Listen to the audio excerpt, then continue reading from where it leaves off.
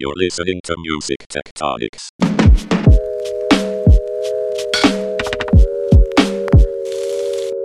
Hey everybody, Tristra here, your host for today's episode of Music Tectonics, the podcast where we go beneath the surface to understand what's shaking at the intersection of music and tech.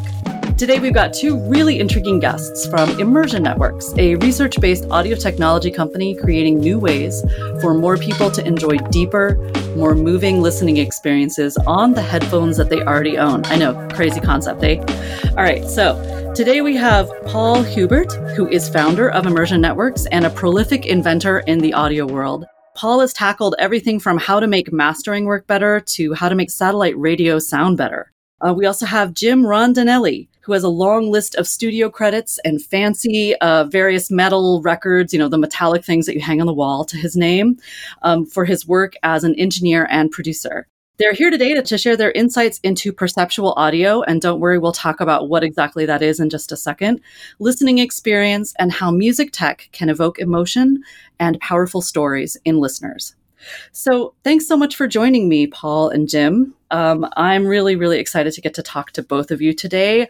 And I know from previous conversations how much interesting stuff you know and have to say about how we perceive sound and how that sound gets translated in our brains to music. So, Paul, would you mind kicking us off by telling us a little bit about your really interesting background in audio? Well, sure. Happy to dig in.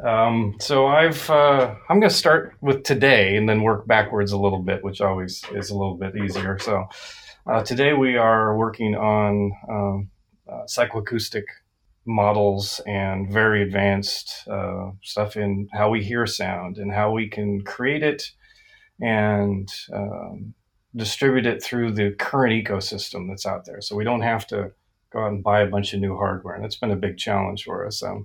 So prior to this project, which we'll always spend a lot of time talking about today, I was a founder of a company called Neural Audio, and we did a bunch of signal processing things for audio, trying to make codecs sound better. Also came up with a surround sound format that is still the standard for sports broadcast distribution. So we could take 5.1 audio, put it down into a stereo feed that has a lovely watermark inside the audio that helps, if you encode it 5.1, it goes down to stereo, comes back out to a decoder where it sees that watermark and expands it back out to a discrete 5.1. So something I came up with a really amazing team at Neural back in the early mid-2000s on there. So I sold that company in 2009.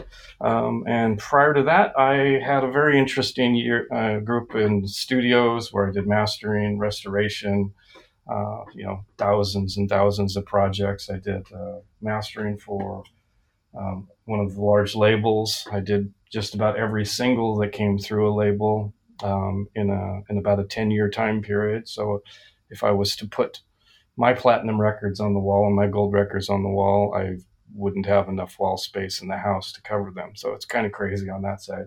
And prior to me getting into audio, I was a computer researcher at Apple, where I started very young. I was hired when I was a young teen by Steve himself, and that's an interesting story all on its own. What we're here to talk about today. Save it for our Steve Jobs memory lane episode. But Jim, tell me a bit about some of the work you did in music as an engineer and producer. Hey, Tristra. Thanks for having me. So, let's see. Story of my life condensed into less than a couple of minutes. This is sort of the third stop in my career in music and technology. First part of my career was spent producing and mixing records, and I was fortunate enough to get to work with a lot of great artists. Matthew Sweet, Wilco, Weezer, the Jayhawks, Everclear, the Tragically Hip, the Odds, Sloan. Fortunate to get to work with a bunch of great artists. But I started to become concerned when, in the late 90s, I could see that the emergence of bandwidth in everybody's home was going to really change the way music was distributed and all media was distributed. And I made a conscious decision to walk away from a pretty solid career at that point to get a better handle on the backbone of digital distribution and how it would play out in media. So, first stop was thanks to an introduction from Ted Waite, the founder of Gateway, who is a friend from college, who I'd go on to work for a little bit later. First stop was mp3.com, where I originally started doing business development. Then we IPO'd the company in July of 1999, and ultimately started working in music licensing at MP3 as MP3 started to engage in a more positive manner with rights holders around the world. From MP3, after a brief stop back in the family office for Ted, who I mentioned earlier, looking after music tech investments, I got recruited to run the digital business for Warner Chappell Music Publishing, which was an interesting time because when I was there, 2005 and 2006, the music publishing business wasn't really ready to embrace digital distribution. In fact, it caused them fits. A lot of the older school executives associated digital distribution of music with piracy, and the line executives who were in charge of things like royalty accounting and the finance people were all freaked out because instead of dealing with 9.1 cent royalties, they're now dealing with fractions of a penny in royalties, and none of the systems were built to account for it, and it created a real problem for those guys. So I helped out sort out some of those problems for them and got them on the path to the digital transformation of their business. But at one point, I just realized I'd be happier back in the tech world. So that led to a continuation of work licensing music for a bunch of different music services. And ultimately that meant running all things content licensing and reporting for Rdio, which was a music service that operated in 87 countries before it was sold to Pandora at the end of 2015. Shortly after that, my friend Ed Pearson, who was my general counsel at Warner Chappell Music Publishing, but today it has a great law practice based here in the Pacific Northwest that looks after great artists like Macklemore and Ryan Lewis and The Head and the Heart and, any number of amazing Ben from Death Cab, any number of great artists out here. Ed met the people from Immersion Networks, immediately made the connection, thought it would be an interesting place. I met the founders through him, and when Paul Hubert first played the even early stage demos of what became now the Mixcube platform, I was just blown away. Blown away to the point that I kind of dropped everything else I was doing. I had a number of consulting clients and got them all situated with other people and moved my family up here to the Pacific Northwest to be a part of the company. And these days, I'm lucky enough to get to do some immersive mixes now and then with artists that I love. But really the core of my job is to look after the core operation of the business here at Immersion. Excellent. Thanks. Those are both really formidable and intriguing careers. So I'm excited to hear more about how you're thinking about audio. And specifically, let's talk a bit about this concept of perceptual audio or psychoacoustics. What are these fields? Why do they matter? Don't I just hear what I hear, right? Sound is an objective phenomenon. Don't I just hear stuff and then it's there? It really is about how humans perceive sound, and that's all we really want to focus on. There's a lot of companies that spend a lot of time measuring, what signal processing can measure or what a microphone can get. With our background, especially our chief scientist, James D. Johnston, we all call him JJ. He's really the key person in all of the research that we've done with perceptual audio, since he's the primary inventor of codecs in the field. He did a mountain full of research at Bell Labs in his 26 years there about building codecs and reducing what actually matters to human hearing, and having that legacy within our team. We went on a different path of what you could throw out in a codec is to what can you keep inside a acoustic experience, or the way to make something feel that you're present. So we focused on really all that matters to human hearing, and having the foremost expert in the field as our main scientist behind it was really a wonderful journey. Can we talk a little bit about some key moments of perception? There are things we live every day, but we don't realize that. For instance, I remember you bringing up earlier, Paul, was the fact that visual information and audio information are processed through the same channels in the brain. So looking at, like, for instance, a red speaker wire will make you associate it with a quote unquote warmer sound, that kind of interesting thing. So can you give us like a quick overview of the most important moments in perception and how they influence our listening experiences?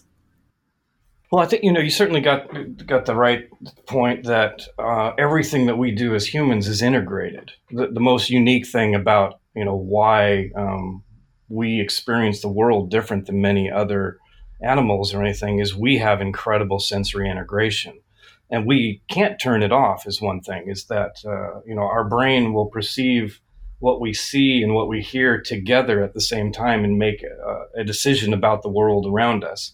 And obviously smell and taste and touch and all those other things are all at the same time. But in this realm of entertainment, we really just think about sight and sound and what those two things mean to each other.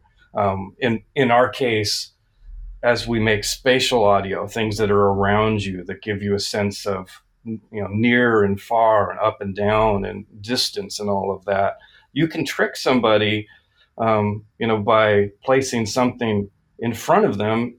And if they don't see it, they're going to perceive it as behind them until they get some training that, you kind of got to shut your eyes or, kind of isolate that sense before you can really do that. So there's a large group of the world that, if you play audio that sounds perfectly in front of them, they can't actually hear it. They think it's behind them, even though it's clearly, meant to be in front of them, and their brain will say, well, I don't see it, so I can't hear it in front of me. It will be behind us. That's called the cone of confusion for a lot of audio teams. And we've focused really hard on making sure there's enough cues for somebody to just initially shut their eyes and they can hear it in front of them, and eventually their brain will connect it that, I actually do have sound in front of me that's not.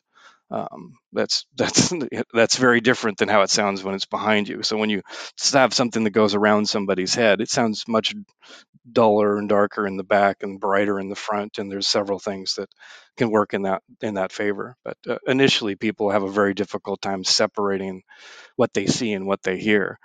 Also, in listening tests with things, if you actually are clicking on a selection where you control A or B, actually you clicking on that forces a preference.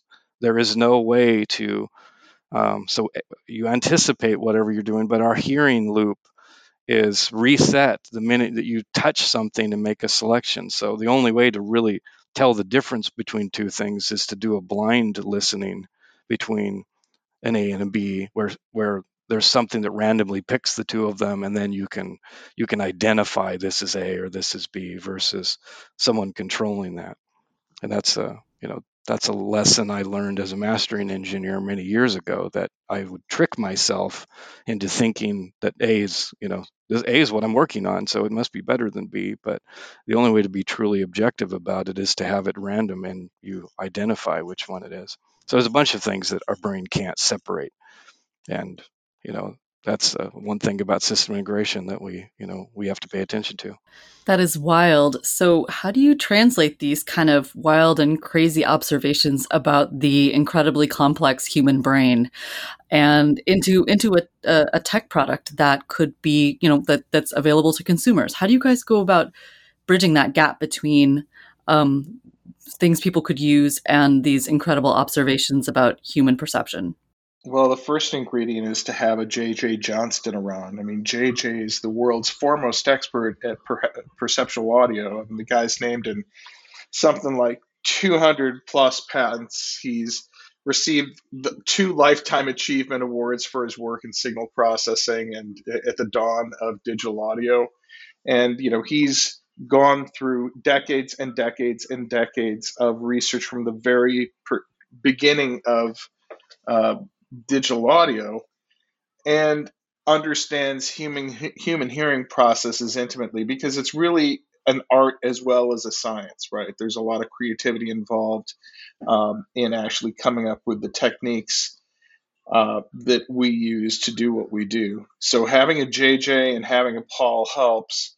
Then adding in Paul's experience in signal processing and coming up with real world solutions for audio that have strong business outcomes helps a lot as well. But at the end of the day, this is all super, super complex math. And we're using processing capabilities that, weren't even conceived 30 years ago when the basic math for the codecs that are more popular, or most popular for the delivery of music, were created. So let me frame this up for you in another way.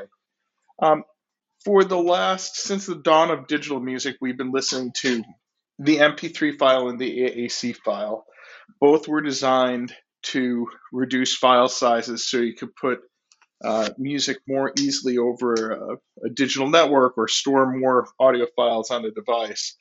Neither of them were designed to make things sound better or different. And if you go back to the amount of computer processing horsepower that was available back in the early 90s when JJ published the first papers on AAC, I mean, hell, my iPhone is almost a supercomputer of that era, right?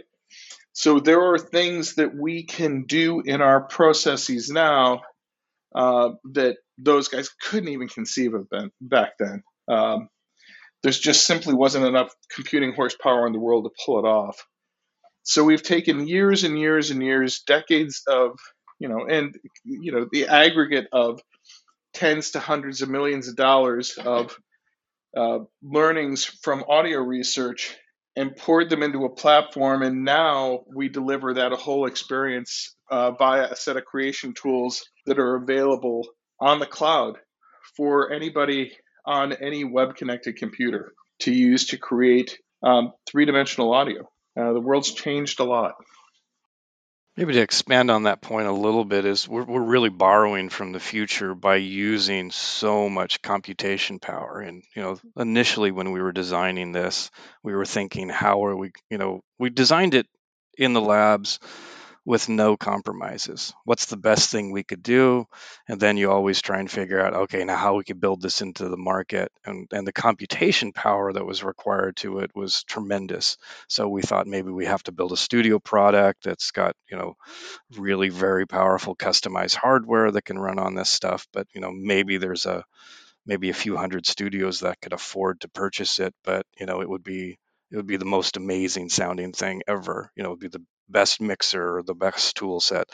And then we had a couple experts on our team that really understood cloud computing, and we decided to, instead of making expensive hardware for the custom studio, we decided to leverage the power of the cloud and have, ultimately unlimited computer power at our hands. So we didn't have to compromise the sound of what we're building, and we could just deliver it to people, with a web connection. So all that's happening is all the processing's done, and we have access to millions of cores of computing power.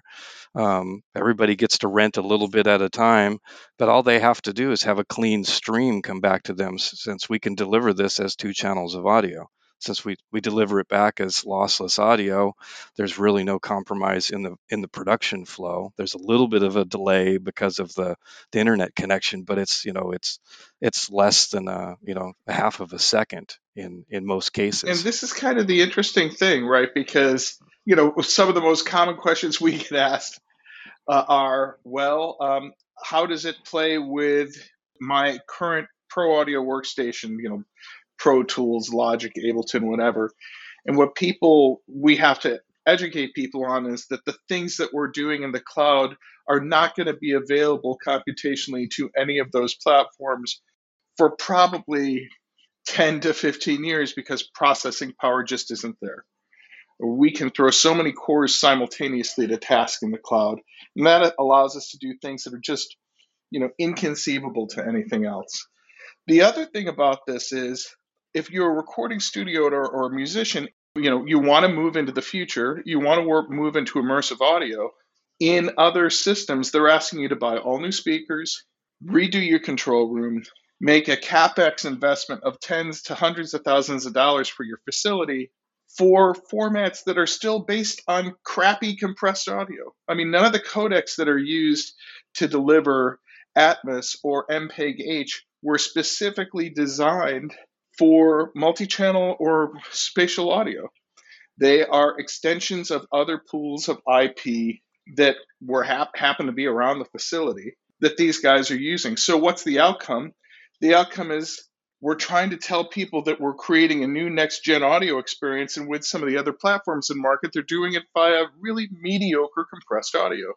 That's a shame. Sometimes it can work. A lot of times it doesn't. On top of it, 70% plus of music now is consumed on headphones, in your office, in the subway, in your car, listening at your home while you're on a device. Somebody else is in another room on another device, as opposed to the old big multi-channel stereo speaker idea that people went 2 years ago. If people are listening on headphones, we should be delivering things to them that are optimized to work in 2 channels, not 20 channels dumbed down so it fits within a 2-channel delivery system and is dumbed down and compressed and has conflicts to it. You should deliver it as a stereo file to their headphones. And if you can do that and deliver 3 dimensions, you can make an audio experience that's available and accessible to everyone. And to us, that's the point. Accessible to everyone on the hardware that they already own. I don't care if they're listening in the Senegal, where there's maybe only a 3G network that's available in their community, or if they're listening in Helsinki, where there's incredible mobile bandwidth. They should be able to get a great and robust experience. That's what moving technology is about. That's what the future is about. And we think we're uniquely positioned to be able to deliver that value proposition to people. That's fantastic. Let's jump back to the creator side of things. You were mentioning studio work and DAWs and all that fun stuff. How do you guys imagine this will change from a creative point of view, the way audio engineers, producers, mastering engineers, recording artists work in the studio? Will there be new creative possibilities? How do you imagine that? Well, the first thing is, on some level, and Paul can kind of speak to the origin story of this, but on some level, we want to give the storyteller, whether the storyteller is a songwriter or a filmmaker or a podcaster, a tool to be able to bring the listener into the space and into the performance that the storyteller wants to prescribe for the listener. We're not depending on an array of speakers and amplifiers in a room to create a so-called spatial effect. We're delivering a 3D rendering of an environment that was chosen by the storyteller to portray that story. It's almost akin to what happens with computer animation and an actor's performance. An actor may act in front of a green screen entirely disaggregated from the environment that the storyteller wants them in, but the storyteller in Hollywood wants them in front of a waterfall, inside a car, inside a bar, but they're still all in front of a green screen. So we give people the creative ability to do that. Most importantly, we give you the ability to make it sound like you are there at that performance, and so it feels very real. It's not just about sound. It's about feeling and conveying emotion. And that's something that we feel that this program and this approach does better than anything else. That's great points, Jim, on that side. One of the things that I've always wanted to push in this platform is, I've been privileged to sit in front of some amazing instruments and amazing acoustics. I've sat in a mastering chair for 20 plus years, and the saddest thing is whatever comes out of there once we finish the product, it never is going to sound that good again. The artist, it never gets to hear it like that in a perfect acoustic environment on, really well balanced speakers and all of these things. The whole point behind this platform is you put everything you want into the actual mix itself, and it stays there. You can put the final room that you're in, you can put the space and the placement of your virtual sources or your microphone feeds or any of those things, so you control the entire distance, the effect, everything. And you're not limited to mixing everything on. If we had a stage in front of us, we've been mixing where everybody's on the drum riser and a few things are off to the side of the stage, but they sound weird if they're not in the middle. They don't sound as full and rich and all those things. With our system, we do a very advanced acoustic simulation, and things sound just as they would in a room. The drum set sounds wonderful, whether it's on the left side of you or the right side of you. You can move, you can turn, you could do all of these things. All the instruments sound incredible on their own. We've just opened the sound stage to infinite possibilities and direction and distance. And you really couldn't do any of that stuff with the traditional tools out there. Yeah, and not a defined set of points. Like, we're not mapping to a set of 7 points on top and 7 in the middle and a subwoofer. We're not defining those points like that. As Paul mentioned, it's continual space, continual motion, not defined places. And when you move a sound with our tool from any point, from any origin to any destination point, the tonal balance of that sound does not change. And if you've ever heard somebody try to work with some of the other systems and move something that has, in particular, decent low frequency energy in it, it tanks when you try to move it around. It's really unfortunate. Yeah, no, it never has the feeling or punch of even what a traditional stereo would have. Stereo still sounds better than most of these other formats.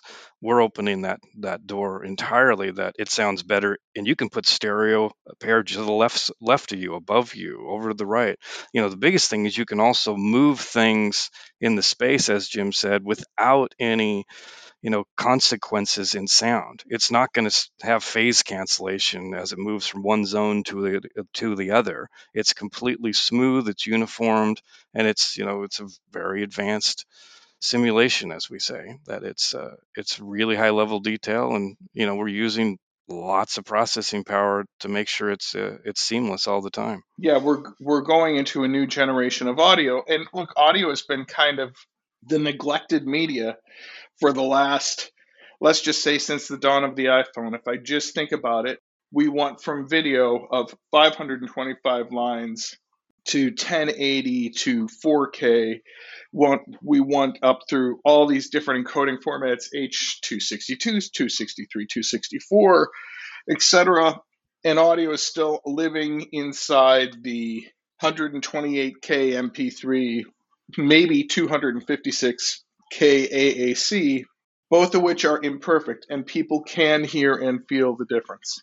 So we are happy that people are now finally thinking about audio, but it was the acknowledgement of that got this company started several years ago as a research project to give audio a chance to catch up as an experience to the tremendous advances that have happened in video over the same time period. We think we've done a great job of bringing it closer. We're happy to see other people paying attention to audio in the space, but let's pick for the future, not do a patent extension on the IP that we just happen to have sitting on the shelf. And in that way, I feel like it's an indictment of a lot of the audio industry that the approach that they've taken has been, well, we have this patent pool. It's kind of like the pharmaceuticals. The pharmaceutical guys will we have a patent on this drug. Oh, let's do the extended release version. We can charge more for it. Doesn't make the medicine more efficacious. It might make it easier to take, but it's still the same molecule. That's the research approach that's been taken by most of the audio industry up to this point. It's not new. It's just 23 channels of the same stuff. That's disappointing. That's not innovation. And that's not the future. Wow, that's a really thoughtful yet quite striking indictment of the way I think all of us have been sold audio experiences as somehow connected to a piece of hardware, right? That there's a sort of hardware fetish that you have to put in the special niche or something in order to unlock the magic of an audio experience. And I love that you're proposing that we could hear things differently without all of that hardware, that outlay of expense and all that for us consumers. It's not just expense. It's also, there's an environmental consequence to this as well that we damn well ought to be thoughtful of. Every artist that I know of, with the exception of a couple of people in country who I love and have differing opinions with, but every artist that I'm close with cares about what happens to this planet and cares about resource capacity and cares about energy consumption. So the thing about this platform is we're not asking you to go out and manufacture new speakers and power amplifiers. That's great business for the guys selling, or women selling the speakers and power amps. Maybe not so good for the rest of the planet. Maybe not so good for the people who live near the wells where the petroleum is extracted to make the plastics that are used in the speaker cones. Maybe not so good for the people who live near the rare earth mines that are used for magnets of these things. Maybe not so good for a lot of the planet. But the other thing about this is energy consumption. So one of the things about this platform is we can deliver our immersive experience over the codecs that are already in market, so services don't need to change their back end. But we actually have built and available for deployment additional transmission mechanisms in our own codecs that are much more energy efficient and can significantly reduce the environmental footprint of any audio streaming service, whether they are a music service or music on top of video. They lower bandwidth, they lower storage, they lower energy consumption radically. And that has a huge implication for the environmental footprint of the whole ecosystem. And that's something that I would certainly like to see people paying more thought to. Absolutely. Well, thank you so much, Paul and Jim, for that huge sort of whirlwind tour of everything behind your new audio format. I will make sure we have a bunch of information for listeners in the show notes so they can hear the difference between Immersion Networks versions and standard stereo version. So we'll link to your demo page in short, Paul and Jim. And we'll also let you know how you can try Mixed-Cube, which is the cloud platform that Paul and Jim were talking about yourself if you are a creator and want to experiment with spatial audio. So thanks so much for joining me, guys. This was fascinating, and I really appreciate all your time and insights. Well, thank you very much for having us. And of course, our best wishes to Dimitri, and we hope that you recover soon. They're joking because they see my name as Dimitri on our podcasting platform. So, yeah. Anyway, thanks, everybody. Yep, Take thanks care. for having us. All right. Take care. Thanks. Bye-bye. Do you have your ticket to the Music Tectonics Conference? I'm planning this event for you, podcast listeners. The Music Tectonics team is organizing keynotes, panels, and networking with music tech innovators, entrepreneurs, investors, and deep thinkers. And I would love to see you there. But time's running out to get a special early bird rate at musictectonics.com. If you lock in your conference ticket before August 3rd, you'll pay just $69. That's a pretty great price to pay for 3 experiences. Online, in the universe, and on a carousel by the sea. Mix and match to get a conference experience like no other. One ticket gets you access to online events October 25th through October 27th and in-person events outdoors by the sea in Los Angeles on November 2nd. That's 3 mornings online with keynotes, interactive panels, and speed networking on Hopin's video conference but better platform, and 3 afternoons in the metaverse with keynotes, instrument demos, exhibitor booths, and chance meetings in Degi World, the avatar-based conference campus, no VR headset required. Then, one day in Los Angeles of in-person networking and real-world spaces way beyond the typical conference hotel. Bring that stack of business cards that's been gathering dust. You're going to need them. Don't wait any longer and get your early bird ticket now at musictectonics.com before the price goes up. Thanks for listening to Music Tectonics. If you like what you hear, please hit subscribe on your favorite podcast app. We put out new episodes every week. Want more? Find it at musictectonics.com.